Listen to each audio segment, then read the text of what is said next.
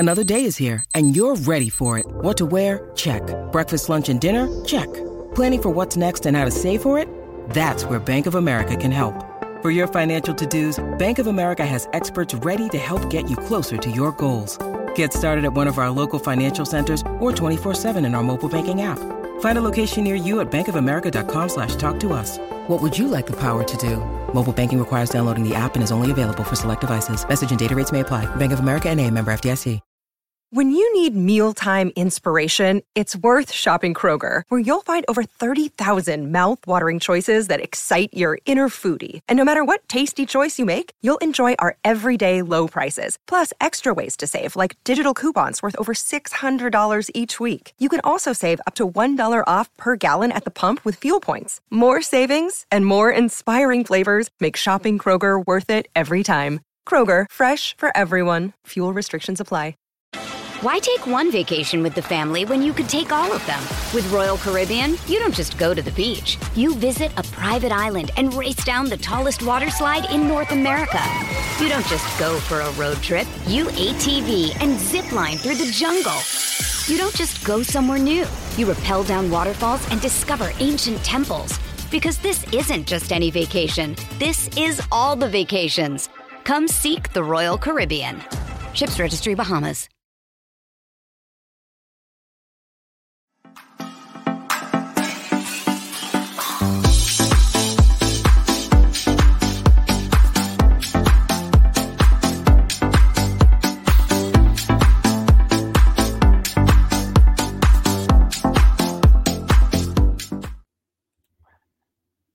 Hello, good evening, and welcome to the LFC Day Trippers. It is our 9th full-time Reds of the season. It is finished at the Tottenham Hotspur Stadium. Spurs 2, Liverpool 1. I'm your host, Matt. I'm joined by my regular compadres in Chris Brack and Kev O'Sullivan. Kev, how you doing tonight? I'm all right. I'll be better later on. Isn't that the truth? I feel sick. I feel sick after watching that. I feel sick at the result, but not the performance. I feel sick at the result and the way it happened, not the performance. Yeah. It's going to be a slightly different show tonight. It feels like before we get properly into it, Chris, first off, man, I love the images and videos you got from the Women's Day. So that's great for you. How you feeling? I mean, highs to lows there for you this weekend. Yeah, I think yesterday was a personal high, which we might talk to at the end of the game when I'm feeling a bit better. But look, it's past 8 o'clock, so hope kids are. I'm fucking raging. I'm absolutely raging. No one likes to lose. You know, we all have times you think, oh, it's gone against us, but there is so much wrong with that result and that officials. Sorry, the gang of dickheads. Honestly, God, they couldn't find water to fill off a boat. It's ridiculous. We'll go through the decisions, but look, I feel sorry because 15 of those lads, did everything you want from a Liverpool team. And listen, it's our first loss since 1st of April, which is about 17, 18 games. And to beat Liverpool, you had to disallow a goal that was onside. And it definitely is onside because if it wasn't, the image would have come out by now. And you had to get down to 9 men. And then it was an own goal with 20 seconds to go. That's what it takes to beat this new Liverpool. So listen, we have to take our licks. The 3 points are gone. So we've got to find another way of gaining them back somewhere else in a different result. But fuck me, I've not seen an official that bad in ages. And I've just found out this is the same dickhead who did the Man United Wolves game where he couldn't see Ronaldo punching a fella's head off. So, that's the level of competency we've got as officials for apparently one of the best leagues in the world. Give me a rest. Yeah. Everybody that watches these shows will know I'm kind of a stickler for following things through chronologically. And I think I'm going to have a tough time doing that tonight because I am so furious with how that match ended, because in no way, shape, or form did we not deserve at least a point, even with the 2 red cards. And I'm going to throw this comment up here from Just Hannah that says the Spurs lap of honor at the end shows the tiny-minded club they actually are. They kind of got some pelters, especially from Arsenal fans, after they celebrated the 2-2 draw in the North London Derby last weekend. That I can understand. this was a result that the Spurs fans should have just held their hands up in apology, like, we know we won, but and I think for that, because I don't really want to go in on Spurs because it's not their fault that.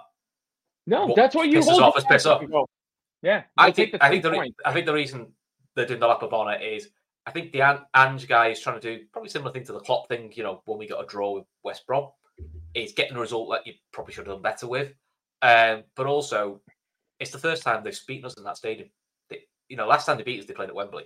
So that's a while. So again, it's another mentally for them. It's a little tick box. I'm like, okay, well, we did what Spurs don't do, which is went to the last whistle again and got a winner. So I can kind of understand why Spurs are doing that. Look, they're basically trying to become anti-Spursy, which is, not throwing it away or not doing it. Because to be honest, they were 30 seconds in 30 seconds. If back on another 30 seconds of us holding out, Ange and Spurs are in absolute turmoil because they're going, we can't beat 9 men.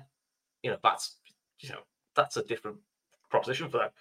But honestly, I don't know how you want to handle this, Matt, because we can talk through lineups and like that. But and I suppose I don't think we really care. I think we just need to talk through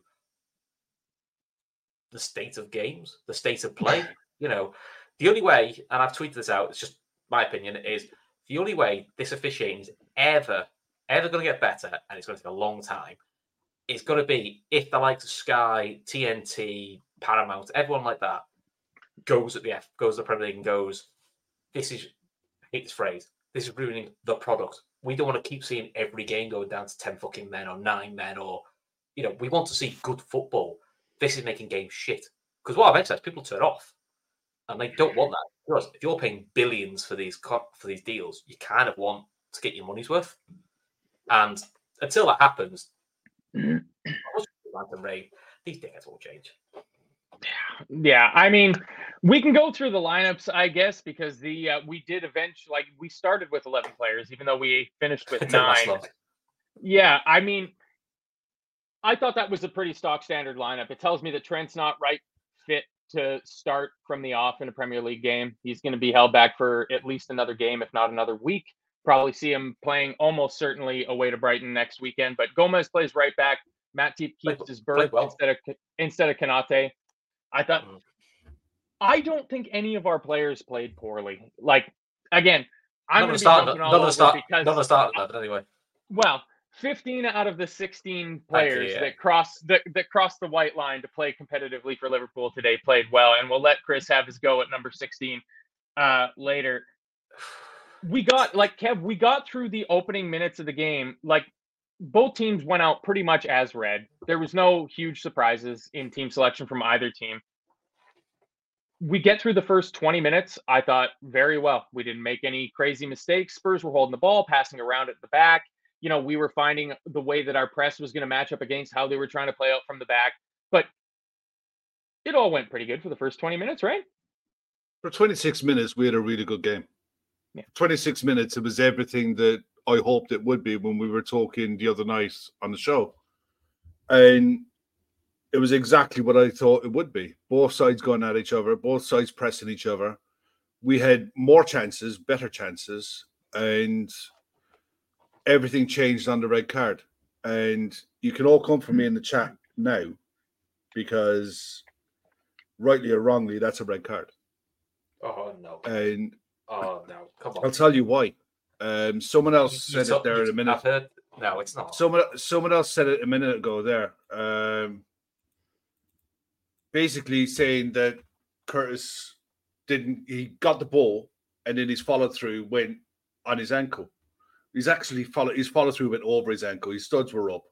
He got the top half of the ball, and that caused his momentum took him to go in on his ankle. Once he went to the monitor, and the first thing that he sees is that still image. That still image is in his head, and no doubt that influences his decision. But when you see it follow all the way through, there's no other decision that was ever going to come from that. There's none. It's just one of those things with the way modern football has gone that it doesn't count. There's no such thing as intent. There's no such thing as, he's done him. It's literally force, height, and reckless, dangerous. And you can definitely make the argument that those are there for that tackle. Okay, he basically he miscontrolled the ball. There was a miscontrol of the ball. He lunged to try to win it back. How many times do you see it? Player goes to retrieve a ball that is bouncing in the air. He goes through. He doesn't intend to hurt him at all. There's no intent whatsoever.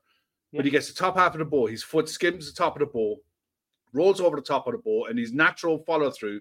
There's no other way. There's no other place for his foot to land but on Basuma's ankle. No other way. The only thing that he can do is not make the tackle in the first place. That's all he can do. Once he decides to go for the ball, and that happens where he gets the top half of the ball and he rolls over the top of it, it was inevitable that he was going to hit that part of his leg, and his ankle, his leg literally just bent. All right, Kev, let's take it back. There's no other logic. Let's take it back to force. Let's take it back to force, because force is a term from physics, and force in a vacuum will stay at the same rate. But it wasn't in a vacuum because his foot went all the way across the top of the ball, slowing with every inch that it rolled over the ball. It wasn't a lunging in tackle. No. It wasn't an out of control tackle. He was playing the ball. It wasn't excessive. He rolls through the ball, and it's unfortunate that Basuma's ankle happened to be in the way. But the fact that you say there was no other outcome from him trying to play that ball than it being a red card, that beggars belief. There has to be a situation in every moment in a football match that can't 100% be a red card situation. If that's the case, it doesn't work like that anymore. But if that's the case, the way they've changed sorry, go on, let you finish. Go on. So I was saying, the way they've changed the rules over the last 4 or 5 years to take what they think a player is thinking out of the equation, and you're literally just basically looking at the images that are in front of you. That's all they can go on. They can literally just go on the images that are in front of you. There's the ball. He skips the top half of the ball, and he's there. It's just a his body can go nowhere else. The only thing that he could have done was not make the tackle in the first place. And I'm convinced that when the ref went to the monitor, the very first thing that he saw was that image. And that image alone looks like he's done him there. You know, and when you watch the whole thing in play, it's like, no, he hasn't done him. It's just the way the ball and his body is rolled. Well, look, I get the anger and I get the frustration. But I can't understand why that image was there. It settles it though, because Chris, I don't know if on your guys' feed it had the same angle as Simon Hooper ran towards the monitor. That the worst possible image out of all of the 24 frames per second, they picked the most incriminating one, and that's all he saw as he ran towards it, and it completely set the context for him making that decision, right? Sky showed from behind and show it's not a straight leg because his leg's slightly bent. It does get in the middle of the ball. His ball goes over it. There is no excessive force because he doesn't lunge harder. It's slowed down because he's hit the ball. And they even to show the angle, and they go from the angle they show, go, which is what basically in line with the player, like what the player sees. They go, that doesn't tick all the boxes to be a red card, you know. So, but again, and it's back to this nonsense with VAR is let's show it in slow motion. Fucking everything looks rubbish in slow motion. It looks 10 times worse in slow motion. For me, it's never been a red card, and you know. We saw, I'll be honest, McAllister got booked 10 minutes later for a yellow card. To be honest, that tackle was worse than Jones's. You know, so if we're saying that's a definite red card, McAllister should have gone, so we should have played with 8. You know, and no one screamed for the McAllister red card. He barely got a mention. It's just McAllister gets a yellow. He showed the yellow. It's pretty much a similar tackle, if anything, a little bit worse, and that doesn't get brought up. Look, there's no point people saying, let's ask me if it ain't going to get rescinded. Straight reds just don't get rescinded. No, it's different than McAllister's. It's different than McAllister's. McAllister's was obviously wrong. This one, you can at least see the justification for it being red. There's a way they can argue it. I just think there was a sliding doors moment when that tackle happened where Simon Hooper could have gone left and refereed a decent game, or he could have gone right and refereed the game that he ended up refereeing. And he got it right on the field. But it's why I put Anthony Boylan's comment up here. He says the VAR plonker was 100% convinced it was a red. So why would you make him have another look? If it's a certain red card, just say it over the comms and have a red card. Don't even send him. And that's what I said in the Telegram group. If it's so obvious, the VAR was 100% sure that was a straight red card. It was a clear and obvious error by the official. Save Simon Hooper the run to the side of the field.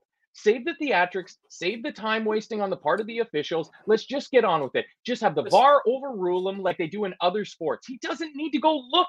You're telling him there's no other outcome than a red card, and that's just not the tackle. That tackle wasn't a 100% red card. It's not a clear and obvious error. But exactly, she's clear and obvious error. Kev thinks it is. I don't think it is. You don't think it is. I've seen Times journalists, Daily Mail journalists, Mirror journalists. I've seen like 7 or 8 different journalists. Some say red, some say soft, some say never in a million years. That's so subjective that if the referee said it's not a red card, then you don't overturn it because it's so subjective. It's not like in me, it's not a stone wall thing. That's where you go. If they want to follow their protocol, it's like, well, the on the field official said no, and this ref going to the monitor bollocks off. Because you and I both know, Kev knows this. I think I've seen twice an official go to a monitor and stick to his decision. One was against Liverpool, against Fulham, where a penalty wasn't given to Fulham, and was the Champions League for Spurs against City, where they looked at the official. I don't think that's handball, so I would give them the goal. Outside of that, 99.9% of the decision that goes to the monitor is reversed. So just bin it off. Just do an announcement. VAR's looked at it. VAR said they're not going to. They're not going to because the traditionalists out there. I know it's bullshit, but the traditionalists out there would argue the referee on the pitch should make the final decision. Well, the traditionalists, and that's what you're left with. But the traditionalists that we talk about, let's call him out. Dickhead Neville is now saying that's nonsense. He called for it, so it can be changed again. It's just pointless. It makes the whole thing pointless. I don't need the theatric. All right, conspiracy theory time based off of Jono's comment here. We've been on the end of every big call this season. Coincidence after Jurgen Klopp bashing refs last season? ? No one can tell me they are refereeing our games neutrally. We've already had a red card overturned. So that's a comment from Jono. We're probably not getting 50-50s, I would say. Yeah, we're definitely not getting 50-50. But we all said at the time, you go at the officials and you don't succeed, it is going to go against you. Listen, I'll be honest. Always going to come if come for the king, you better not miss, right? If VAR was around when Fergie was in charge, you'd have probably seen a lot of things go against Man United because Fergie used to go for them all the time. But they had nothing to sort of use against him. Now they have, so. But to be honest, I actually don't think it's a conspiracy theory. I just think they're all fucking incompetent. Because literally, we saw yesterday, there was a decision for Brentford, which took 5 minutes to work out whether it was a goal or not. And then they realised they were looking at the wrong fella for the offside. And you go like, and that's happened twice this year. Dun, dun, dun, dun. Yeah. Breaking news. Jake Semister shares with us that the PGMOL have released an official apology for the Diaz goal, saying it was human error and it should have been a goal. How many people are on the VAR crew? 4? 4 on the VAR crew plus the linesman in real time. So that's a 5-man error.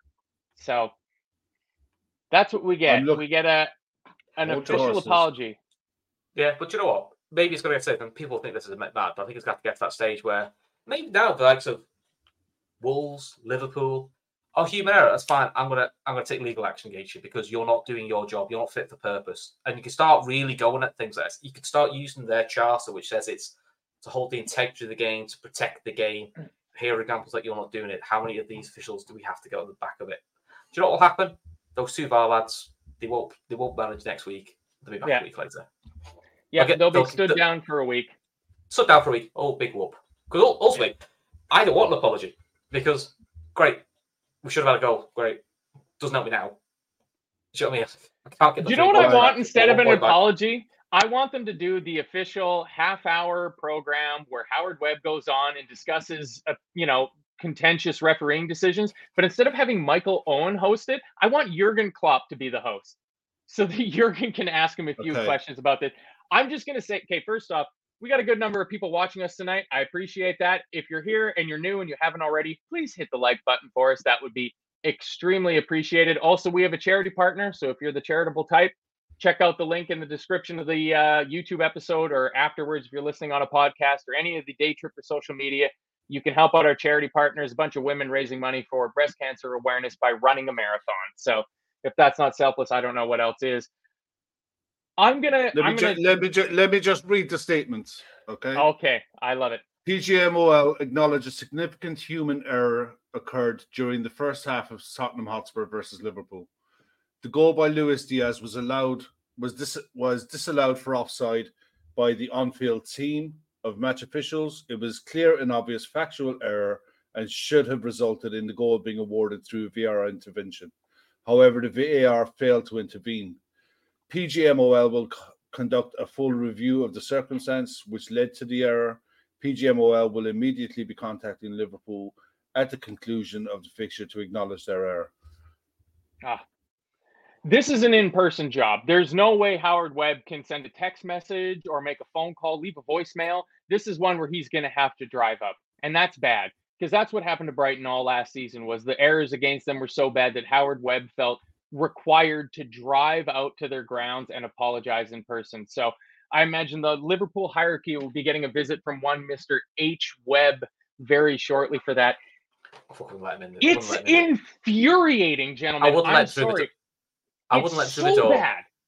If I was Liverpool, I wouldn't let through the door. Oh, Howard wants to come and talk to you. Do us a favour, Howard. Save your pep money. Fuck off. We're not interested. I think Liverpool should just come out with a statement going, we acknowledge what the PGMOL said. They should do better. We're not interested in apologies. Fuck off. Because what's it going to do? Dear Jurgen, I'm really sorry. I've drove up to Liverpool to say I'm really sorry. Jurgen's going to go, great. What do you want to do with that? Is that going to get me a point back? No. Is that going to help me in any way? No. Is that going to help fight that bit on the back end of so many shit decisions? No. Why are you here? Why are you wasting my time? Let me go and coach my team. Go and coach my team. Go and talk to someone else. Yeah. So some statistics after Jones's red card. It made it our third red card in our last 6 games. Before those 6 games, we had 3 red cards in 168 games, which is almost 4.5 seasons worth of games. So something has changed where all of a sudden we are the most dirty, filthy, rash team in the entire league.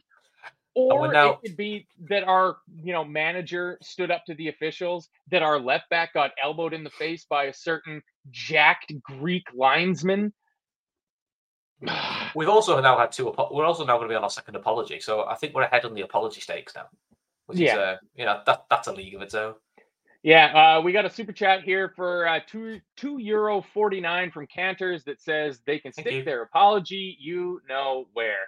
And I would like to thank Cantors for using the proper use of there, and there on that one, because that's a tricky one for people on the internet. How about a curveball? Chris, come to you. Their first goal was very good, wasn't it? James Maddison gets his head up, plays Richarlison through in space. Great cross by Richarlison. Good run and finish by Heung-min Son. 1-0. Yeah, listen, up until we equalised, I was actually kept going, Jock, if we get to half-time 1-0 down, we'll do well here, because Spurs first half did what Newcastle didn't do, which is they kept wide with pure pace cutting in. And it was a nightmare. Joe Gomez actually had a good game, but it's a clever ball. It reminds me of the one Royce played between Lovren and Klein in the Europa League. It's that perfect pass between fullback and centre-back where fullback doesn't know where he is, centre-back can't get over quick, won't be able to get over quick enough. Fair play to Richarlison, plays it over with pace. And look, Son's a great player. Scores, If I'm being hypercritical, I am looking at 2 centre-backs going, should one of them maybe dropped a bit sooner? But listen, it was such a quick move. Maybe I'm nitpicking. But you were thinking about, uphill battle here. But look, you can't fault them.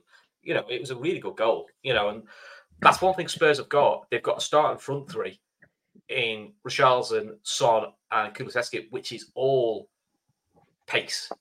And when you've got that level of pace up front, it will always hurt 11 players, let alone 10. So, look, can't knock them. It was a really good goal. Yeah. I mean, Kev, I don't know if you have anything else on the goal, but I'm going to go back to the No, that's red good. card because this is something else I took from the game. I think this is a huge opportunity for Ryan Gravenberch. I think with Jones being out for 3 games, I think No, I think it's only 1. I think he'll only get a 1-game ban because I think they'll relook at it. There was no malicious, and there was nothing malicious about it. There was nothing violent about it. I think they'll look at it, and hopefully it'll just be a 1-game ban. I think you're right. I think Ryan Gravenberch will definitely benefit from this. Plus, no doubt, Jota and Cody will play midweek, so Ryan Gravenberch has the chance to get himself ready for Brighton at the weekend. But look, I'm just sat here. I've just been sat here now for the last few minutes, just digesting that statement. Awful, goals change games, and it's a completely different fucking game when you score that and you go in. You're down to 10 men, but you're ahead. You manage the game differently. You play the game differently. It's a completely different animal of a game where you don't have to overcommit. You can play within yourself and you can contain Spurs. And let's be fucking brutally honest here. Spurs got 3 points today from a mistake from us. Spurs did absolutely fucking nothing to earn 3 points today. They were down against 9 men and they huffed and puffed and they couldn't do fuck all. Why take one vacation with the family when you could take all of them? With Royal Caribbean, you don't just go to the beach. You visit a private island and race down the tallest water slide in North America. You don't just go for a road trip. You ATV and zip line through the jungle. You don't just go somewhere new. You rappel down waterfalls and discover ancient temples. Because this isn't just any vacation. This is all the vacations. Come seek the Royal Caribbean. Ships Registry, Bahamas. With threats to our nation waiting around every corner, adaptability is more important than ever. When conditions change without notice, quick strategic thinking is crucial. And with obstacles consistently impending, determination is essential in overcoming them. It's this willingness, decisiveness, and resilience that sets Marines apart. With our fighting spirit, we don't just fight battles, we win them. Marines are the constant our nation counts on to fight the unknown. And through adaptable problem solving, we do just that. Learn more at marines.com. It took a mistake. The other thing I would say to Spurs, give a slight bit of credit is, and we'll come to a bit later, is in the second half, there is one worldy save by Alisson and another very good save. After that, there was fuck all they produced then until... Well, I'll go. At the end of the day, that's Alisson's job. That's why... Yeah, it is. He's the best in the world for a reason. And when you're defending, when you're playing with 10 men, you trust him. You trust him to be able to do what he needs to do to keep you in games so that you can go up the other end and create a chance and score. You create a chance, you score a fucking goal. They have all the technology in the world at their fucking fingertips to make sure that they get the decisions right. After a contentious red card, we've argued about the red card. I think it's a red. You guys don't. Fair enough. We can argue about that till the cows come off. Line decisions are matter of fucking fact. You're either right or you're wrong. There's a reason why semi-automated technology was brought in the Champions League and Europa League. It's because it takes the human equation out of it. Yeah. You're either removes human error or you're offside. Yeah. There is no fucking questions then. The fact that you've got a game-changing decision, it's contentious with a red card, but a line decision to be fucking contentious after VAR has been in the game for 4 years and they still can't fucking get it right. For fuck's sake. Hey, Nigel. How much more have we got to put up with this? Nigel, you don't get his WhatsApps, mate. This is quite wild. His WhatsApps are even worse. Listen, I like VAR. I support VAR. I think it's a great addition to the game. Purely and simply, it was brought into because of the incompetence of referees. And we saw it in the League Cup during the week where we didn't have VAR. Yeah, we didn't have VAR. That was just as bad. And let's just score the goal on the back of a foul on Simicast and a questionable offside. All right, but you got to put up with it because the referees are there. Bet Doug got kicked You talked about tinfoil hat earlier on. It's hard to fucking argue it now. The fact that we're having so many contentious decisions, so many 50-50s going against you. The fact that McAllister got sent off and it got rescinded. Virgil got sent off for having a go at the ref. At the end of the day, Virgil got extended. But he got his ban extended for having a pop at the ref. How many fucking captains have you seen having pops at referees since then? Loads. Bruno Fernandes. Every game, every captain does it. Every game, not just Virgil. You guys know me well enough. I don't come on here ranting and raving and shouting and bawling and losing my temper over stupid things. I'm fuming at the fact that we lost that game in the way that we lost it, not through problems on the pitch. The fact that that was a legitimate goal, they should have counted, and you knew something was wrong straight away. Kev, it wasn't a hard decision. It looked offside in real time. When you saw it in real time, I thought he's offside.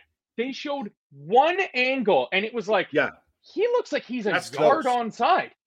Like, not even close. Like, it's close in real time, but when you slow it down, you can look at the image that the ball leaves Mo's foot for the pass to Diaz. You look at it, and you're like, he's well onside. Like, this might be a goal. And they just played on. Now, I put this comment up from Craig Lowe because it reminded me of something from the game. Craig Lowe says, they lied saying it wasn't checked. Because it said on my feed, the commentators mentioned that on all 4 of the big screens around the Tottenham Hotspur Stadium, after Simon Hooper had already restarted play after the Diaz goal for the offside, that it said VAR checking for about 20 or 30 seconds after play had been restarted. And then it just disappeared off of the screens. Like, it's like they realized they made a mistake, but Simon Hooper had already restarted the game, and they were like, well, fuck, I guess we can't give it now. Exactly. It could have been Simon Hooper hasn't followed protocol. It could also, the human error might not be, worryingly, the human error might not be the VAR officer. It might be the on-the-field official who just started the game and hadn't waited for the note to say, yeah, we've checked that, mate, it's fine. Yeah. You know, we don't know who it is. So one of the balls, though. Oh, well, listen, do you remember going back when this stuff happened with the Greek linesman and Robbo? Yeah. And I remember saying in the post match, they're going to find a way to screw us down the line. But I think that's what if you watch the Virgil thing, one of the officials puts his hand on him to say to get down, and you can see him, wow, don't put your effing hands on me again. Which is, I'm not surprised. Players are like, well, listen, one of our lads got cracked in the face, and he got a sorry, I won't do it again. So I'm not surprised players are also a bit like, don't come near me. So, you know, it's just, anyway. But we equalised. That was nice. Yeah, it was a nice goal. It was a nice goal, to be fair. It's got to be. Oh no, we scored in 4 minutes of injury time in the first half. It's two sides of a coin. You know, we got positives and negatives. Cody Gakpo gets fouled by Destiny Udogie, who picks up a yellow card for it when he rolls over the back of Gakpo's leg. We've also completely passed over the fact that like Joe Gomez was taken down in the box, and it looked like it was a clear penalty. But they showed the replay. I think on the replay they showed. Yeah, I've seen the replay. He does touch the ball first, and then he gets the ball first. Yeah. Which I think gets him off. So getting the ball first negates anything that's natural. That's natural. That was natural. The front foot gets the ball, back foot catches Joe, but it's that was natural, and the ball was dead. If that was given against Liverpool, if that penalty was given against us, you think we're mad now? We'd be screaming even more, to be honest. For that. I don't know if Chris, I don't know if I would be madder if that penalty was given against us. That's the sort of thing that you've seen before, but getting a clear and obvious offside decision incorrect. I can understand how the side official gets it wrong in real time. I can get that. That's human error. But the VAR is supposed to be there. The technology is supposed to be there. The multiple cameras in 1080p and 120 frames per second with all the 3D technology they have. Especially in that ground. It's state of the art. You know, it's the most state of the art ground probably in the league. So they have one of the world's greatest cheese shops in the concourses. So I mean, how can it not have fantastic VAR? Exactly. So, but I mean, it's a great finish by Gakpo for the leveler. Sadly, looks like he hurt himself doing it, which is the hopefully, I think the injury came from the tackle before. I think the injury stemmed from the tackle by Udogie. I think he went over his ankle as he turned. No, he went over on his ankle. When he goes on the turn, he literally, his foot, instead of planting his foot on the turn, the point of his foot went down onto the turf first, and it stuck. You could see it sticking, and he literally turned his whole body weight on the point of his foot. And he got his shot off, but the second he put weight on it, you just knew. And there's no it was just one of those. It was still a brilliant finish. And it was the minimum that we deserved for that half, because up until the Curtis Jones red card, we were the more threatening. We were the ones who looked more likely to do anything. But they say goals change games. At 1-1, going in at half time, I was like, I was fairly confident of the fact that with the chances that we were creating, even with 10 men, with more up front, given how cavalier Spurs were being, I thought, even with 10, we're going to get chances. Alisson with a long goal kick, Virgil with a crossfield ball. Something will break for us. A set piece. You can call it whatever. We will get chances. And while we had 10 men on the pitch, we did. We created enough chances. You know, there was occasions where Mo was going on a break. There was one in the second half. I know we skipped on a bit, but there was one in the second half where he was one-on-one with Basuma. And for whatever reason, I think he was trying to slow down for everyone else to catch up with him. Yeah. But he slowed the pace, and Basuma just got to him. But there were plenty of other occasions where it just needed a bit more bravery, I suppose, would be the one word, for others to try to be a bit closer to him. But at the same time, I always fancied us, even with 10 men, that we would get a chance that would get a lead. You know the officiating's bad when Mo Salah's getting booked for dissent. Yeah. Because all things Mo Salah, he gets annoyed. But it's self-annoyed, isn't it? But yeah, him going berserk at an official, that's not how... of all the players we've got, Nunez and a few of the others, we're used to them going berserk at the official. It's not really a Mo doesn't lose thing. The plot that often. No, he loses the plot with himself, when he misses chances and stuff like that, but not with official. He normally sort of keeps a lid on that. That's just kind of how he's built. Yeah. And I wonder if he's also gets that. I go, what's the point? And sure, it was a foul on Basuma because he might still do it, but he does yank his arm, so it is a foul. I think again, it is a foul. He's annoyed with himself because he knows I should have just carried on skinning him instead of, But yeah, he got done for kicking the ball away, and at the end of the day, that's the level of petulance from referees that you're dealing with. They're booking people for basically they say like not all contact is a yellow card, not all fouls are yellow cards. Not all dissent is yellow card as well. Not all dissent is yellow card either. Not according to the language that they've given the officials, though. The language says if a player gestures for a yellow card, it's an automatic yellow card. But Madison if a player runs from a distance to approach the official, it's an automatic yellow card. If more than one player approaches the referee to contend a decision, it's an automatic yellow card. If there's more than two people in the technical area, it's an automatic yellow card. And we saw that in the first Back in a sec, I got to get another can. That's not a bad idea. We saw that in the first week of the season, Chris, and then they abandoned it completely. We've seen fuck all since. Because they've abandoned it completely. I saw it in the 10 o'clock games. In the City game against Wolves, there was one point where I believe it was Akanji that did a full diss right in the referee's face, and the ref just walked away. He didn't give a yellow to the Wolves player, but he also didn't give a yellow to Akanji. And it's the Paul Heckingbottom Memorial Podcast Hour, I think, for the next couple of days across everybody's channels, because Paul Heckingbottom he was the canary in the coal mine, it seems like, because he came out a couple weeks ago. I know Gav gave him his winner of the week on winners and losers that week for having a full go at the officials. He's probably going to lose his job, very much like the canary does. But I mean, but also Klopp, what I've seen in the comments, Klopp's been quite clever because he's just said, like, you think it's funny, it's quite expensive. And he's not saying anything because Klopp's got a one-game ban hanging over his head that if he says anything. So, they've already silenced the loudest dissenter. So you actually now need one of these decisions to go against United or City, God forbid, or, Arsenal. You need someone else to kick off because Klopp can't say anything really, unless Klopp gets his assistant to come out and talk. Unless he gets Pep Linders to come out and do a post-match interview and say to Pep Linders, just go in on him. If you get a ban, I'll pay you fine. Just do the ban. Let's jump ahead, Let's Chris. do that. My favorite part of the game, my absolute favorite part of the officiating farce that we saw tonight was on 86 minutes when, of all people, Peter Kravitz got a yellow card for dissent towards the officials. The eye, not even Buvac. Buvac is long. I don't know. He could be dead by now. Speak. Who knows? Peter Kravitz does nothing but write quietly in his notebook. And he was so mad that Peter Kravitz, of all people, got a yellow card. It's my favorite part of the whole game. It might even have been, even if Joe Gomez had scored a winning goal, I think Peter Kravitz getting a yellow card is less likely than Joe Gomez scoring for Liverpool at this point. Like, that's the farce that we were at today. Yeah, honestly, I've only heard Peter Kravitz speak twice, and they were on like documentaries. I've not actually seen him.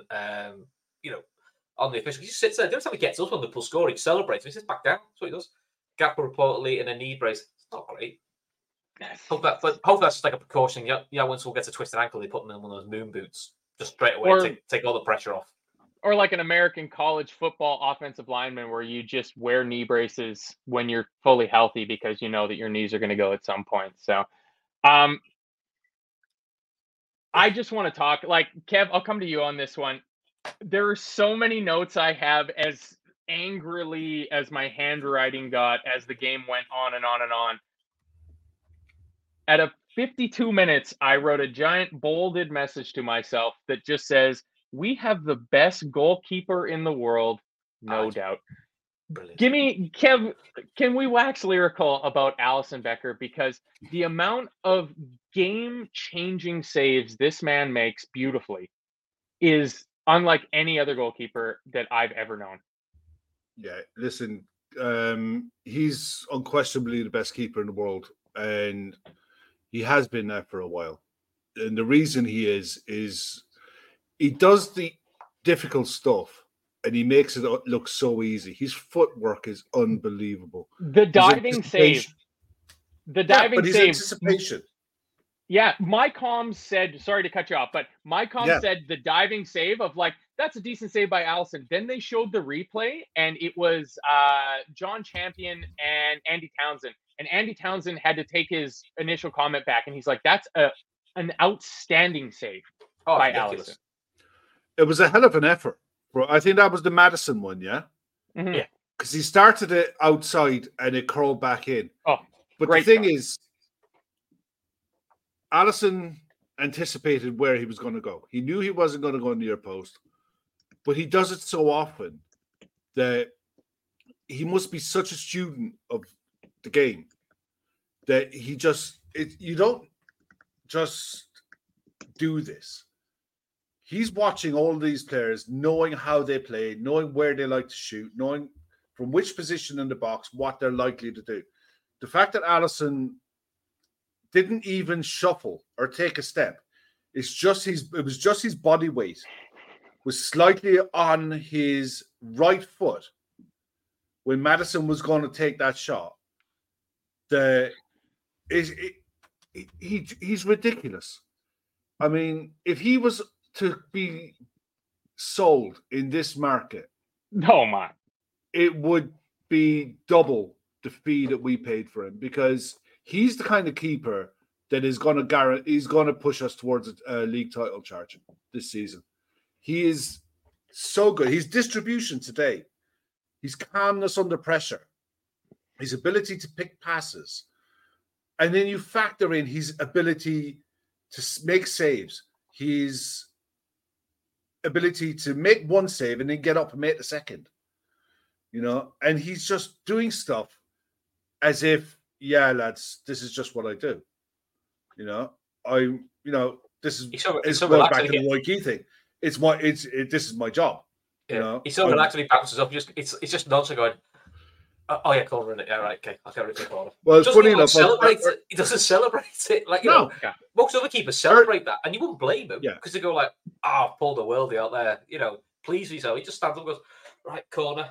What's next? Jordan Pickford would have done a 90-second long choreographed dance routine if he had made a save that good. You need 3 Pickfords for that, just for the arm length. Alisson Becker is hands down the best keeper in the game. And when you look back, you're talking about the elites of the game in the last 30 years that are in the conversation, that he's in the conversation with.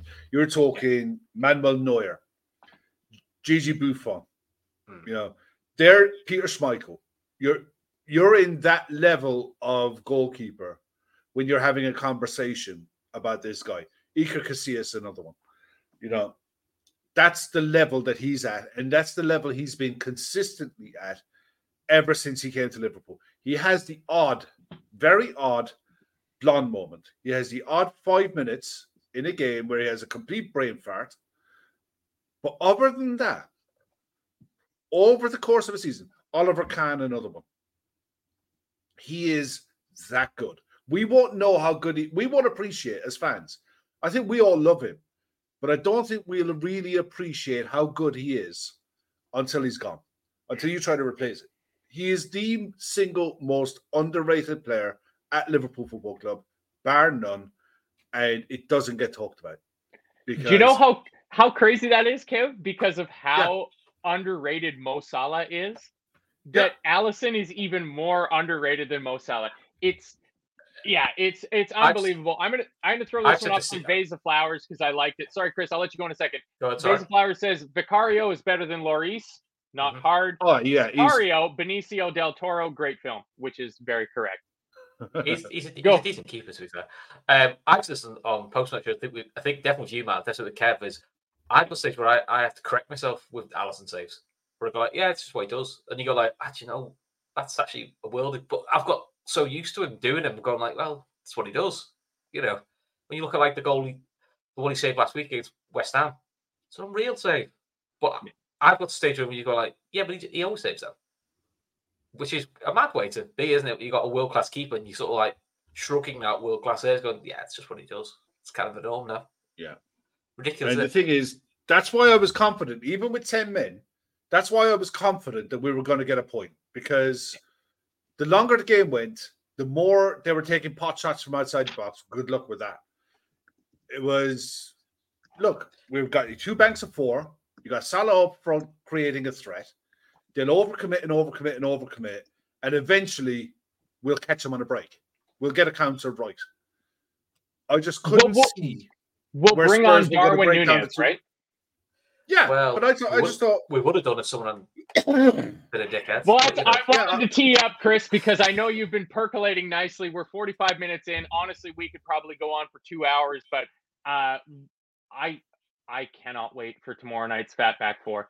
I've got a holiday day on Monday here in Canada, so I got the day off work, so I cannot wait for the Fatback 4 tomorrow night, because Gavin and the lads are going to, I'm sure, be full of very strong opinions about all of this.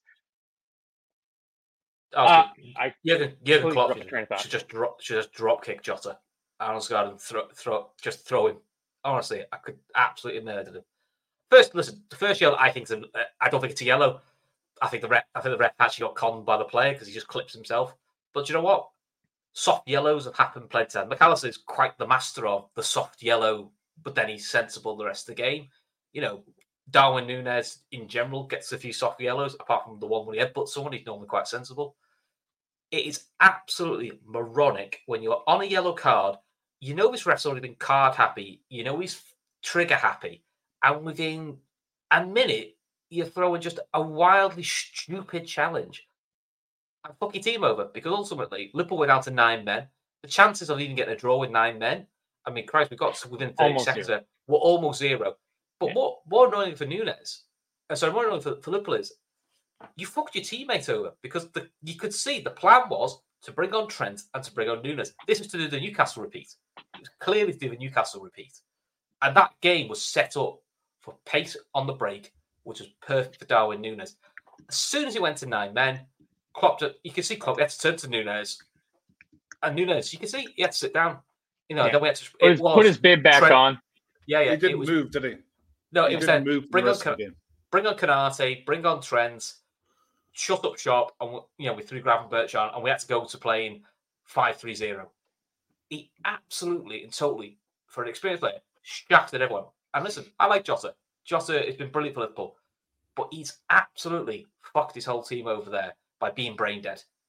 And ultimately, whatever stick he gets, for me, Klopp, it's a discipline thing, and you need to learn from this, because you knew he was card happy, and do you know what? He probably would have got away with that foul 10 minutes later, but to do one 30 seconds after, and where it was, he's going nowhere because he's running into danger, into 3 or 4 Liverpool players. So he wasn't helping us. It wasn't like it's like a last ditch, I've just got to throw it in here and take one for the team. It was a nonsense foul in a no risk area. So he's also played fucking pain in the arse, really. I mean, listen, I think if Nunes was fully fit, he probably would have come on instead of Jota, but we found out pre-game Nunes is nursing a slight knee niggle.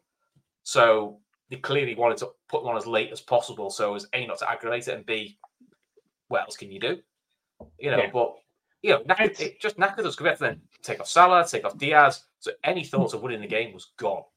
And it was literally backs to the wall, let's hold out. And we got within 20 seconds of a really good draw, and I'd have been quite happy with that. But 15 the lads, big credit to them. Big credit to the manager, because actually tactically, I thought he got it almost spot on with 10 men and 9 men. And not very many managers have to deal with 9 men. Yeah, it's quite a rare. It's not even almost spot on, Chris. I think it's nailed on a perfect game plan of how to play with it. Like, there was a thing done, I think it was by Tifo after the Newcastle game, where a guy broke down how we played with the 10 men for that whole time. And it felt like we did the exact same thing. And it's a freak. Eventually we'll get on to Joel Matip having his, most unfortunate, no good, very bad day. I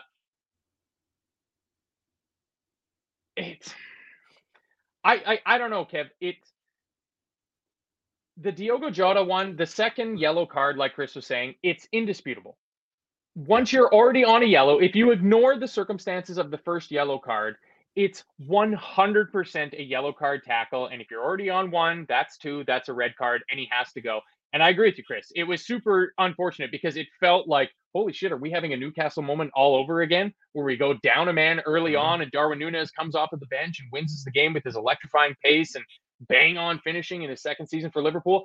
But Kev, the first yellow card, he just trips over his own feet. There's the camera angle that shows that in his running, his back leg catches Jota's knee. Jota didn't change direction. He didn't flick out a leg. He didn't do anything. He literally just touched him. That caused one leg to knock onto the other. It was never a yellow card in a million years. Yeah. But once you give it, that's it. You don't go to the ground anymore. You're as careful as the day is long. You don't lunge in. You don't make rash tackles. And you don't lose your head. And he did all of those things. He lost his head. Made a rash tackle, and he got himself a second yellow, which was a yellow card, and he fucked everybody. At the end of the day, that's it. It's done. I'm not going to say any more about Diogo Jota than that. He knows that can't fucking happen. It's bad enough being down to 10. Being down to 9 against a side who are being touted now as one of the informed sides in the league with pace everywhere, technical ability and what have you, going down to 9 away from home with 20 odd minutes to go is criminal. But from then on, when we make the changes and he changes it to basically a 5-3, he brings Endo on, brings Gravenberch on, and he brings Trent on. Trent and Ibu both come on. Yeah. I just looked at it and I thought, I just looked at it for the last 20 minutes and I just thought, how bad were Spurs? How fucking, if you're a Spurs fan watching that last 20 minutes, how fucking terrible were you? That's what brings it back to what I said about their celebrations afterwards. Like, you played so poorly against 10 and then even worse against 9. And you only got the 3 points because of the worst possible outcome of Joel Matip playing that ball. Yeah. He couldn't have struck it better.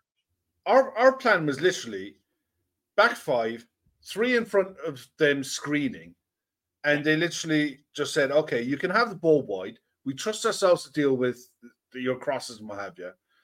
And we'll go from there. If we get a break or anything like that, happy days. And they didn't get around the back very often. They were limited to pot shots from outside the box. They didn't break through the middle once. And we did everything that we could to survive. And at the end of the day, I feel gutted for Joel Matip because I thought he was brilliant. Yeah, he played very well. Absolutely brilliant today. The fact that his ability to be able to, when we were down to 10, to carry the ball 30 yards and take it out from the back and relieve pressure and lay it off was outstanding. It's exactly what you want from your centre-back. When we went to the back five, we looked as safe as houses. I still felt that we were going to get we deserved the point. We absolutely deserved the draw. Yeah, absolutely, 100% deserved the draw. It was unfortunate the way the goal went in. Technically, yeah, he could do better. It's the 96th minute. He went with his left foot and tried to clear it. He'll make that clearance 99 times out of 100. His body shape's all wrong for it. But and I was fuming at the time because I was like, his body shape's, but I'm also like, he's played half an hour with 9 men. He's played mentally.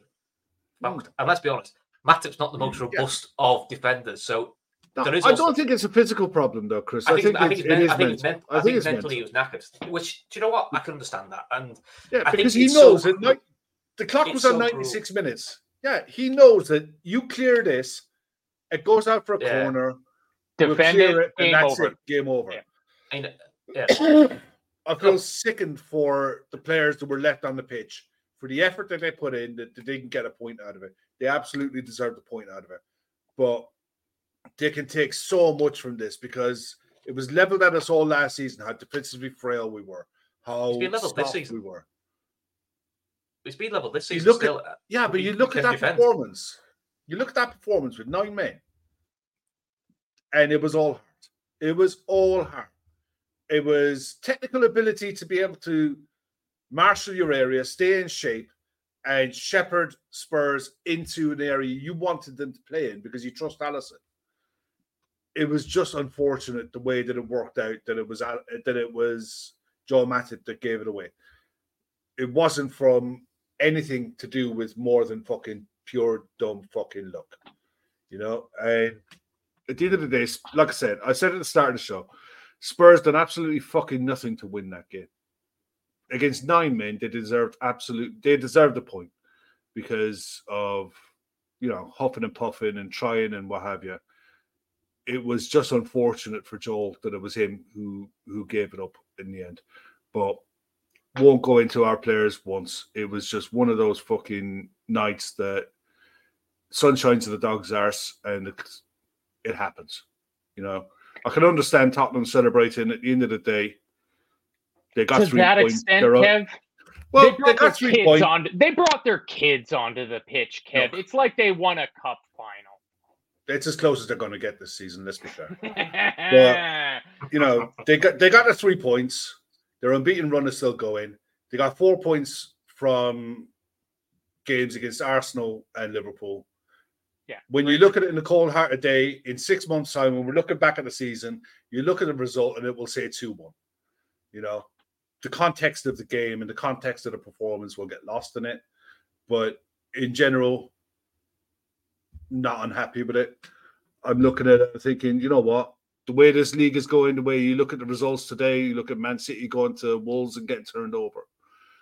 Manchester United getting turned over. The way this league is at the minute, sides are going to lose games.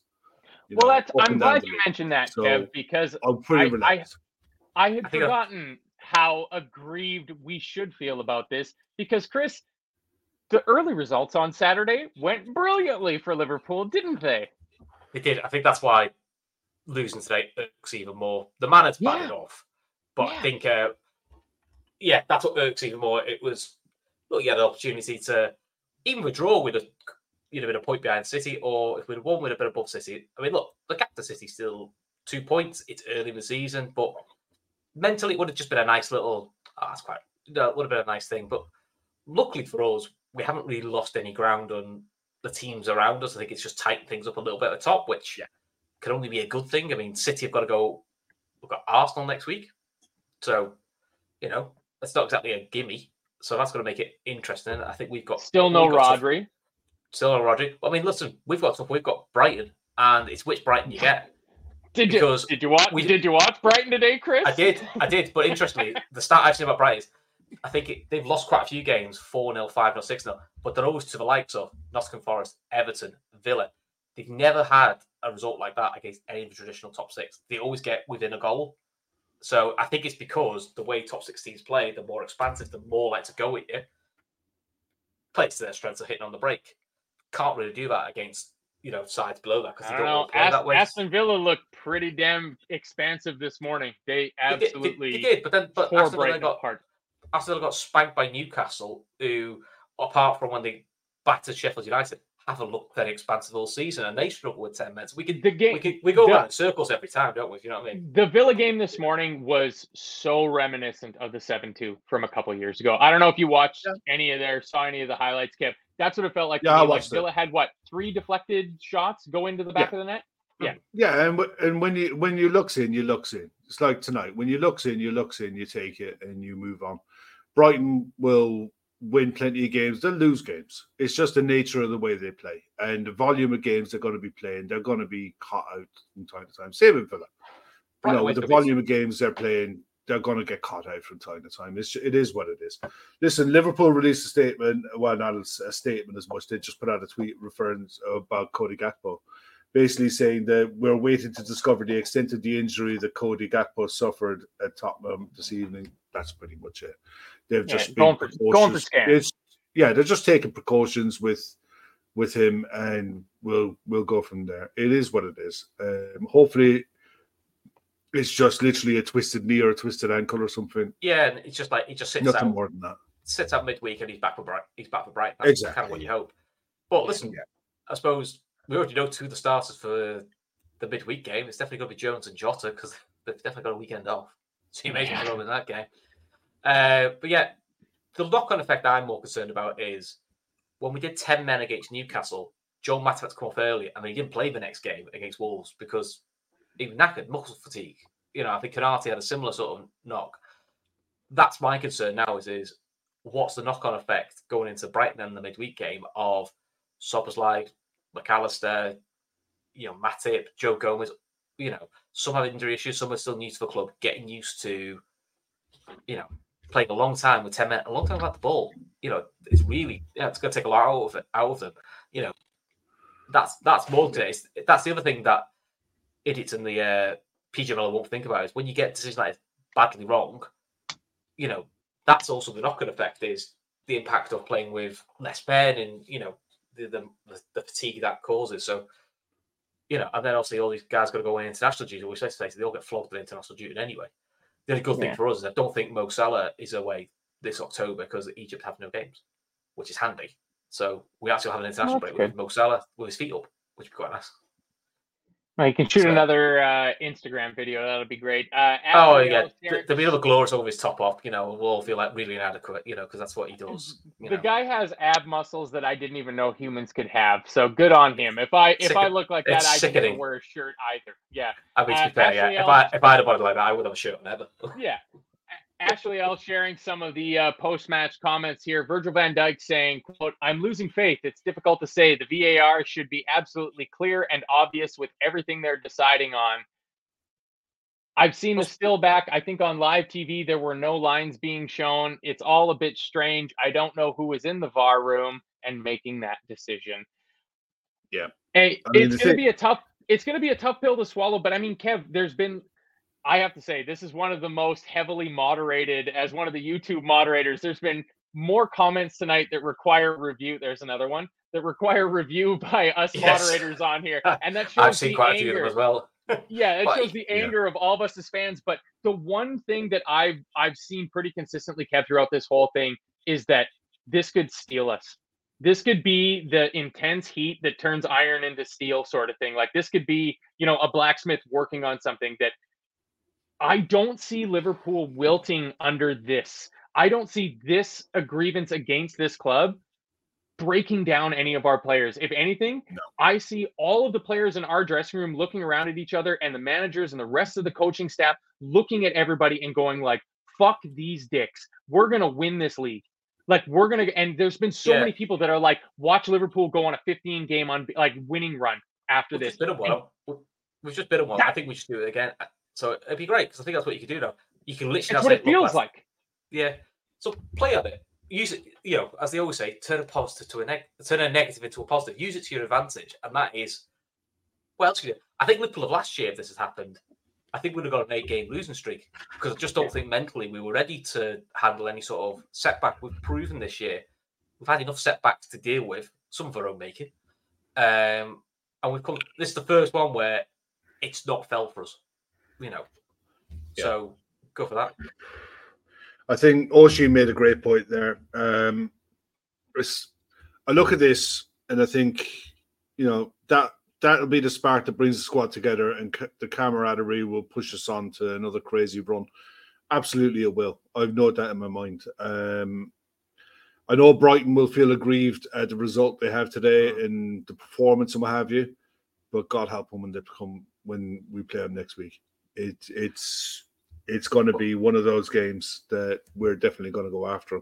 That's good. Last time we got beat by Spurs, didn't we go to European final?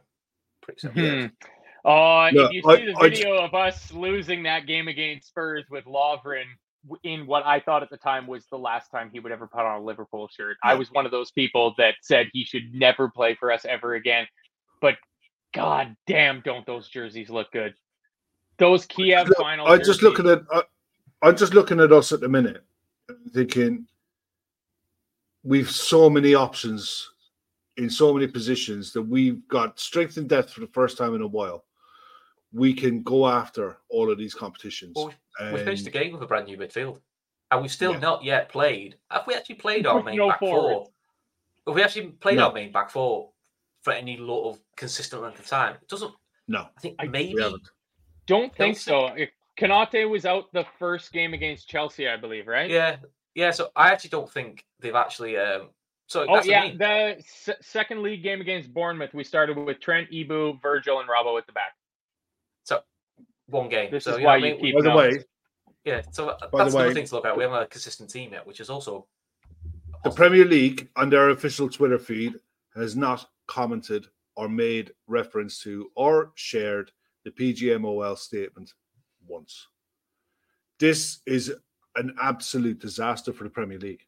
The fact that the PGMOL are consistently making this level of game-changing mistakes week in, week out. Week in, week out, Dermot Gallagher is probably one of the most watched and downloaded segments on Sky Sports in a Monday morning in Ref Watch. The fact that Howard Webb was brought in to clean this mess up, he's made it 10 times worse. They're more inconsistent. The rules that they brought in at the start of the season are being completely ignored. No, we'll argue about the red card all day long with Curtis Jones. The fact that they can't even get a fucking line decision right. A blatant line decision. They had the technology there to show them right or wrong. And Chris, you were spot on earlier on what you said. If they had the image, if they had drawn the lines and had the image, they would have blasted that over social media at halftime. That's what they've done in the past. When there's been contentious offside decisions, they've blasted it out on social media at halftime. Not a fucking word, not a peep. The fact that Monday morning, Dermot Gallagher and Stephen Warnock and whoever else is on there with him is going to say, yeah, I was offside, it should have counted, blah, blah, blah, blah. And then the guy will go in ref in the championship for a couple of weeks. You know, he'll have a week off. Maybe he'll go to fucking Abu Dhabi or Dubai for a week and sun himself. Maybe he'll pimp himself off to the Saudi League. Who fucking knows? Well, Kev, I'm so happy you mentioned the Saudi League because this thought came to me during the game that summer they're taking that bit back. We saw a disturbing trend of the Saudi Premier League going after the top talent in the international footballing community. The best players were not off the market. Nobody was too expensive for them to buy. And yet they never even once inquired about a Bobby Madley, a Simon Hooper, John Brooks, a Anthony Taylor. How shit are our refs that they're not even being Clattenburged? Like, Clattenburg went after he retired from the Premier League. He went over to Qatar or Abu Dhabi and repped in their league for a year or two and made a stupendous amount of money. The Saudi League will give Jordan Henderson £500,000 a week cash free, but they wouldn't touch Simon Hooper and the VAR crew, Darren England and co, with a £100 million long pole. Is that not saying something? That Premier League officiating is so poorly thought of that even the Saudis won't try to buy them? It's the thing is, if you're trying to get your league on telling more eyes, you don't want English refs, do you? Let's be honest. You know, if you've got to get the best refs, they'll go get some ones that are in UEFA because they're not as incompetent as this lot. As like Oisin rightly points out, we saw with the Brentford-Everton game, they were trying to allow a goal, they were drawing the line on the wrong fella. And you could see them draw a line on the wrong fella, and then you can see the guy quickly move the line onto the right fella to get it right. You're going, they were literally we nearly had the same nonsense last week in a completely different game. It's ridiculous. No, I'm sorry. Look, I know it's being sports, and they're just as good as a guy on Twitter drawing lines on a photo. At the end of the day, the fact that the PGMOL didn't release a still of the official image of the lines that they were supposed to have drawn means they didn't fucking do it. Being sports have literally done no different to what someone does on social media and literally got a fucking ruler and a protractor and just went, yeah, that looks right. I'm sorry, it's clickbait. But at the end of the day, the fact that the PGMOL haven't released a still of the image means they never fucking did it. You can tell by the length of time. We've all watched enough football. We all know how long it takes for the lines to be drawn and what have you. They never fucking did it. They didn't do their fucking job. That alone is a sackable offence. You should never be allowed to officiate in the fucking Premier League ever again. You can have contentious decisions. You can make decisions and argue the toss over, did he go over the ball? Did he get him high on the ankle? Was it a red card? Should he have stuck with his guns and went for a yellow? You can argue the toss on that all day long. A line decision is matter of fucking fact. And they have the technology at their disposal to draw the fucking lines, make it so that it's right there in your face. They didn't fucking do it. They should be sacked on the spot and never darken the door of a fucking football game again. I wouldn't trust them bastards on a Premier League on a Sunday league game. Do you know what? I hope they get City Arsenal next week. Because I'll be honest, it needs to get like another big game wrong. Because I think then you'll get the Premier League going, oh, come on, lads. You're literally making the whole product look shit now. These are the two biggest games of the weekend, and they all look crap. You know what I mean? Oh, God, my week yesterday was brilliant. It's got shit show today. I was nearly having the perfect weekend. Yeah, well, it started very well. I mean, I feel so bad for Joel Matip. The images of Allison going to him after the match and consoling him, and somebody said there that whether he has the armband or not, Allison is the captain of our team because of all the amazing plays he makes for us. But it's also things like that, just the humanity of it. And I really like to see that because I thought Matip played so well today, and he was just so unfortunate that the last kick of the game effectively goes through the back of our net. I mean, he will never have a better finish. It was better than his finish after his Maisie run against Leeds last season. I've seen the video of Darwin. No. The video of Darwin, so the crowd empties, obviously. Our fans are still obviously waiting to be let out. It's for away fans. He's come sprinting out, Darwin. Train top off, Liverpool shirts on, point to his badge, and he's hyping all the crowd up. Getting them all going, getting them all hyped up. This is going to galvanise the squad. 100%. I think that's what he's that type of character, Nunes, but I think they're just using it as a we're not downbeat. We're gonna use this. Let's get going. Let's get what we need. It's his inner Suarez. 2-3 years. It's his inner Suarez. Oh, one thing. Comment there earlier on. Adrian Dickinson made the comment. VAR made sure that Curtis got sent off. Yeah, that's what I was saying. That's still. I agree. The still image was what did him. The fact that the still image was there is ridiculous. I still look. You guys disagree. I still think it's a red card. The fact that image was the first thing that he saw, he went looking for evidence to justify that still image at the end. Yeah. It's just another example. And I'm not going down I hate going down the conspiracy theory route. I'm not that fucking person. Guys know me. And people in the chat know me long enough. Let's do it. People in the chat know me long enough. I'm not that fucking guy. But it's hard to fucking get away from it now that you're getting these decisions and it's pretty consistent. If there's anything consistent with the refereeing and the officials this season is the fact that we're going to get fucked. By hook or by crooks, we're going to get screwed one way or another. And it's just really unfortunate that the game played out the way it did. And we ended up losing with an own goal. Because I think Spurs could have been there for another 30 minutes, 40 minutes, 50 minutes, and they still wouldn't have had a clue how to break us down. Yeah. Ange is getting all the fucking plaudits. And I love Ange. I think he's a really good manager. I think he's a great coach. And I think Spurs are really entertaining and a good side to watch. But the fact that we took off Son early, took off Maddison early, didn't direct his side to play wide and drag us out and try to make 2-on-1s to get in around the back. I think Spurs were fucking shockingly poor when we went down to 9. Late in the game, Kev, when they were up 2 men and the game was 1-1, they brought on Ben Davies and Oliver Skip to try to win the game. It's just fresh legs, wasn't it, at that point? Because I'll be honest. Yeah, it was fresh legs, but when you look at it and you think, all they have is defensive midfielders on their bench. How do Spurs have 5 number 6s and we have none?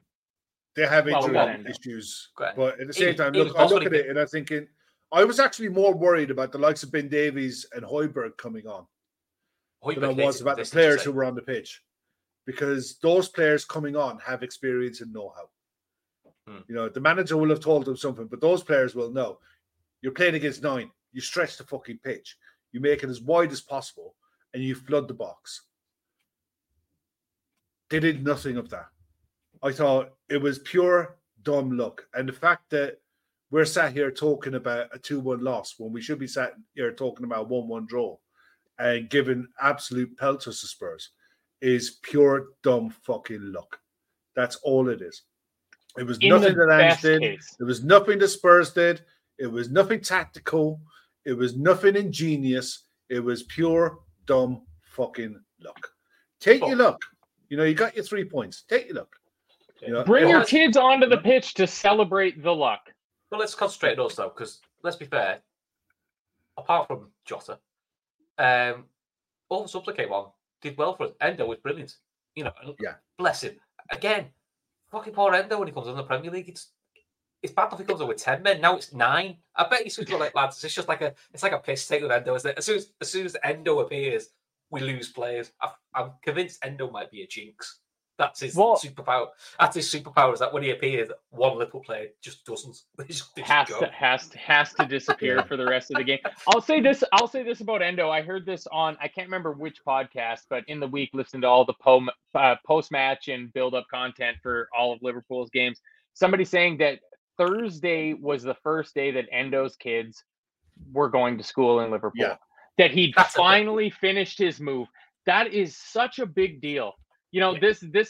He's at the twilight. He's approaching the twilight of his professional career. His family is of the utmost importance to him. He's not a young up-and-coming kid where the future in football is the most important thing for him. He's on the down, he's starting the down side of his thing. It's so big for him. A lot of people jump to ridiculous conclusions about Endo.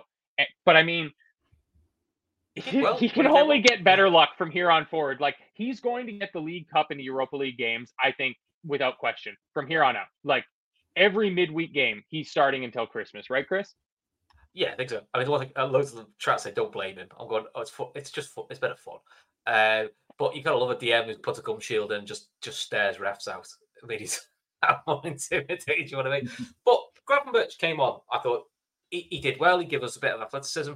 Made sense to take McAllister off because we could have been down to 8. I had this sneaky feeling he was going to send McAllister off for time wasted, walking off the pitch. Szoboszlai again was really good. Trent looked good when he came on. I thought defensively he did well, left back and right back. So more minutes in Canate's legs, which is always a good thing. So that's only like 6th goal we've conceded this year. I don't think we still have the most points from losing position. So there's still lots of things. First game this season where we've conceded more than 1 goal. Lots of good statistics come from this game, and that's the biggest thing that I'm taking from this. I mean, we've already done an hour and 20 minutes. So sorry, Gav, we've gone longer than we're supposed to be doing. But just as we round up here, again, everybody, please hit the like button. There's still 250 some of you guys in here watching, you guys, gals, and all of the others. Please hit the thumbs up button for us. Share, like, comment on it. Please join the YouTube chat if you're available. Come on in tomorrow night. It is going to be spicy, like an Indian takeaway tomorrow night in the chat. So please join for the full-time Reds tomorrow night with Gav and all the people there with us. But Kev, as much as getting 0 points, getting our first loss in 17, 18 games, whatever it was, all these streaks broken, I'm having a tough time taking a lot of negatives if I just think about Liverpool. If I eliminate the referees and the PGMOL and all the tinfoil hat stuff, I can only take positives from this, Kev. Like, I'm absolutely pumped for Thursday against Union Saint-Gilloise in the Europa League at home, and then next weekend away to Brighton. Like, this team now, today makes me... I don't know if you remember, I'm pretty sure it was a fat back 4 after maybe West Ham at the start of March or April in the quadruple chasing season. There was a fat back 4 where Shawnee started talking about quadruple chasing, and it was the most Braveheart speech podcast I'd ever listened to. And it just made me swell with positivity about Liverpool. And we almost did unbelievably great things that season. And I think that this could be one of those moments for us that it's just a fucking line in the sand. Jurgen can get in there. There's no better man manager in the entire world of football management than Jurgen Klopp, I'm convinced. And that the Premier League needs to look out. Yeah, I'll be honest, mate. I don't have the vocabulary of a Shawnee Lawson, but it's that moment, isn't it? It's the adversity you can take from defeat. And you're right. Jurgen Klopp is single-handedly the best man manager in world football. He will use this to galvanize this squad as, the PR stuff is Liverpool 2.0. This is a brand new Liverpool squad who've achieved nothing together. By the end of this season, we're going to achieve something. I'm convinced of it. I didn't believe it at the start of the season. I didn't know what we could do. I am convinced that we're going to achieve something this season. And this set of players have the technical ability, and now they're going to have the heart and the inner belief that the fury, yeah, Kev, injustice, fury, indignation, injustice. Yes, pissed off, angry, ready for a fight. I can't wait for Thursday night. I cannot wait to rattle these fuckers when we play them on Thursday night. And the lads who were on the bench tonight, the lads who were sat at home watching this shit, come out on Thursday night in front of a packed Anfield, and Anfield fucking roars this lot home on Thursday night. And then we send them off to Brighton next weekend, and we slap the taste out of their mouth and all. And we really put it up to this league, because the refs aren't going to give us anything. The league aren't going to give us anything. The only thing we can do is fucking take it. Yeah. Take it for what it is. That tonight it was a 2-1 loss, and against 9 men, it took an own goal in the 96th minute to beat us because they weren't going to fucking do it themselves. Yeah, that's why I love this comment from Anthony. This comment from Anthony Gray: Darwin might kill a man. Like that's he might kill Jota. All that Agent of Chaos stuff that comes out, he wouldn't, because it just guarantees his spot in the team. Like, we're picking from 4. It's Salah plus 2 out of the 4 other forwards, and now it's down to 3. So that means that Darwin's going from the start. He's probably going to play 3 in a row before the international break.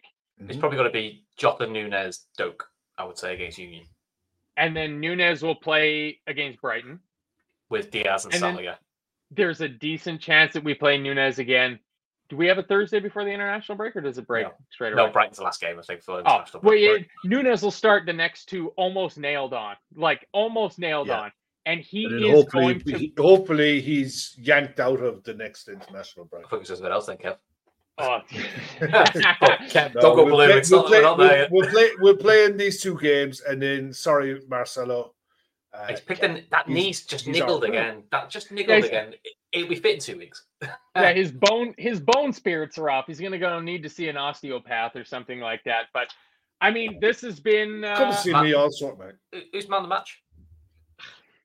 It's Alisson Becker. It's Alisson Becker. Because if it's not for Alisson, we lose that game 4 or 5. Virgil's a good shout as well. To be fair, before Robbo. I thought Robbo was fucking outstanding. Some of Robertson's covering tackles. We never got around to talking about it. The amount of times that Robertson was covering on the opposite wing, ridiculous amount of fucking ground he covers. Yeah. But I think Virgil was brilliant. I think Robbo was really good. Joel was really good. Unfortunate at the end. I thought Gomez was really good. No. I thought Gomez was a really good game. I think he just came up with legs. Joel was really good. Nobody but Jota was below a 7 out of 10. Honestly, we played so well, but we just kept going down another man and another man. Like, if the game would have had 15 extra minutes of added time, we would have been down another man, almost certainly. Like, I think that's just the way the math works. Do you know what? I was waiting for Nunes to get sent off from the bench because that'd just be our luck. Peter Crouch gets his first red card. That would have been. What did Nunes get sent? What did Nunes get sent for? He headbutted Jota on his way out because he was so pissed off he had to sit down. All right. I'll say after tonight's show, we're knocking the Jota stuff on the head. Right? Oh yeah. Diogo Jota, the frustration is there with Jota because of his idiocy. I did this with Alisson in his first season when he had a bollock up against Brighton when he just had a brain fart. What's the game number? This shit happens. Yeah. Just one thing for can I be self-indulgent for 1 minute if that's allowed?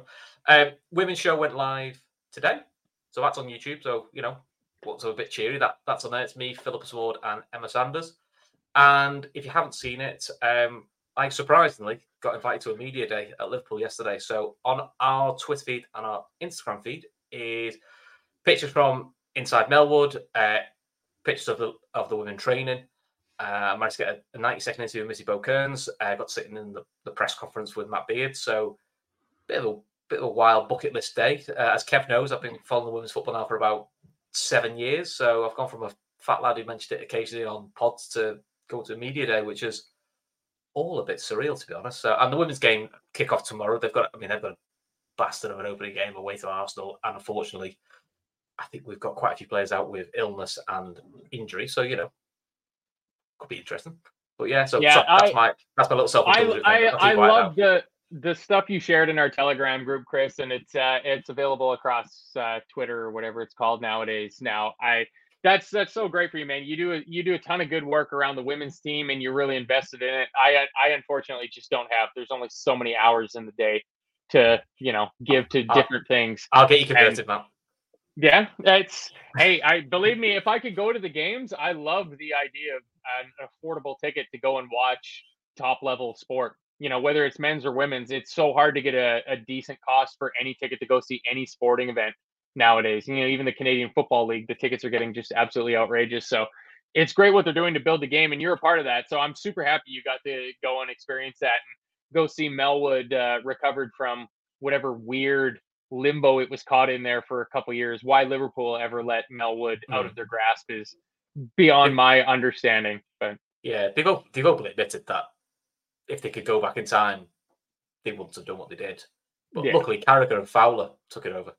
Yeah, so that's helped. Yeah, I mean that's great, and that podcast, I'm gonna have to give that a listen here this weekend. I mean, Philippa Smallwood and Emma Saunders, those are heavy hitters right there. That's like the early days of the LFC Day Trippers getting like proper accredited journalists on with you for shows, not just Kev and myself. Just the eye candy and the all the extra words. But yeah, I mean. I can't wait. Kev, I know almost certainly you'll be there tomorrow night. Chris as well in the chat for the Fatback Four. There's nothing quite like a Fatback Four after a spicy weekend's worth of football to really top it all off. So you got any parting words before we get out of here, Kev? Enjoy Saturday night. I'm glad at the fact that after 1 hour and 27 minutes and 52 seconds, we're all in the chat and we're all, and us on screen, we're smiling. We've lost 2-1, but we're smiling because we know there's better things to come. Yeah, and I mean, good luck to Spurs. Spurs are far better than I thought they'd be at the start of the season. Before understanding what Ange Ball was actually about, good for them. I said some unsavory things towards my brother-in-law, who is a Spurs fan today, about the result of today's game. But hey, water under the bridge. Water under the bridge. Anything else before we get out of here, Chris? No, nothing from me. I've done my piece. All right, that sounds all good. So yeah, again, if you're watching us on your way out, if you haven't already, hit the thumbs up button on YouTube. If you're listening on a podcast download after the fact, thank you for joining us on Full Time Reds. We really, really, really appreciate it. Give us a 5-star rating. Share it with any of your friends that are into the football or Liverpool fans especially, because I think we do a pretty decent job over here on the LFC Day Trippers. Get involved in the live YouTube chat if you can, because it is the best chat going out there for Liverpool content. We have an unbelievable community of people in here. So I wish you all a good Saturday evening.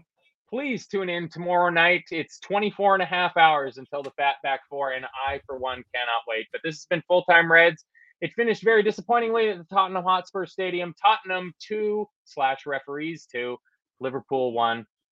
We'll see you guys on the next Full Time Reds. Bye-bye.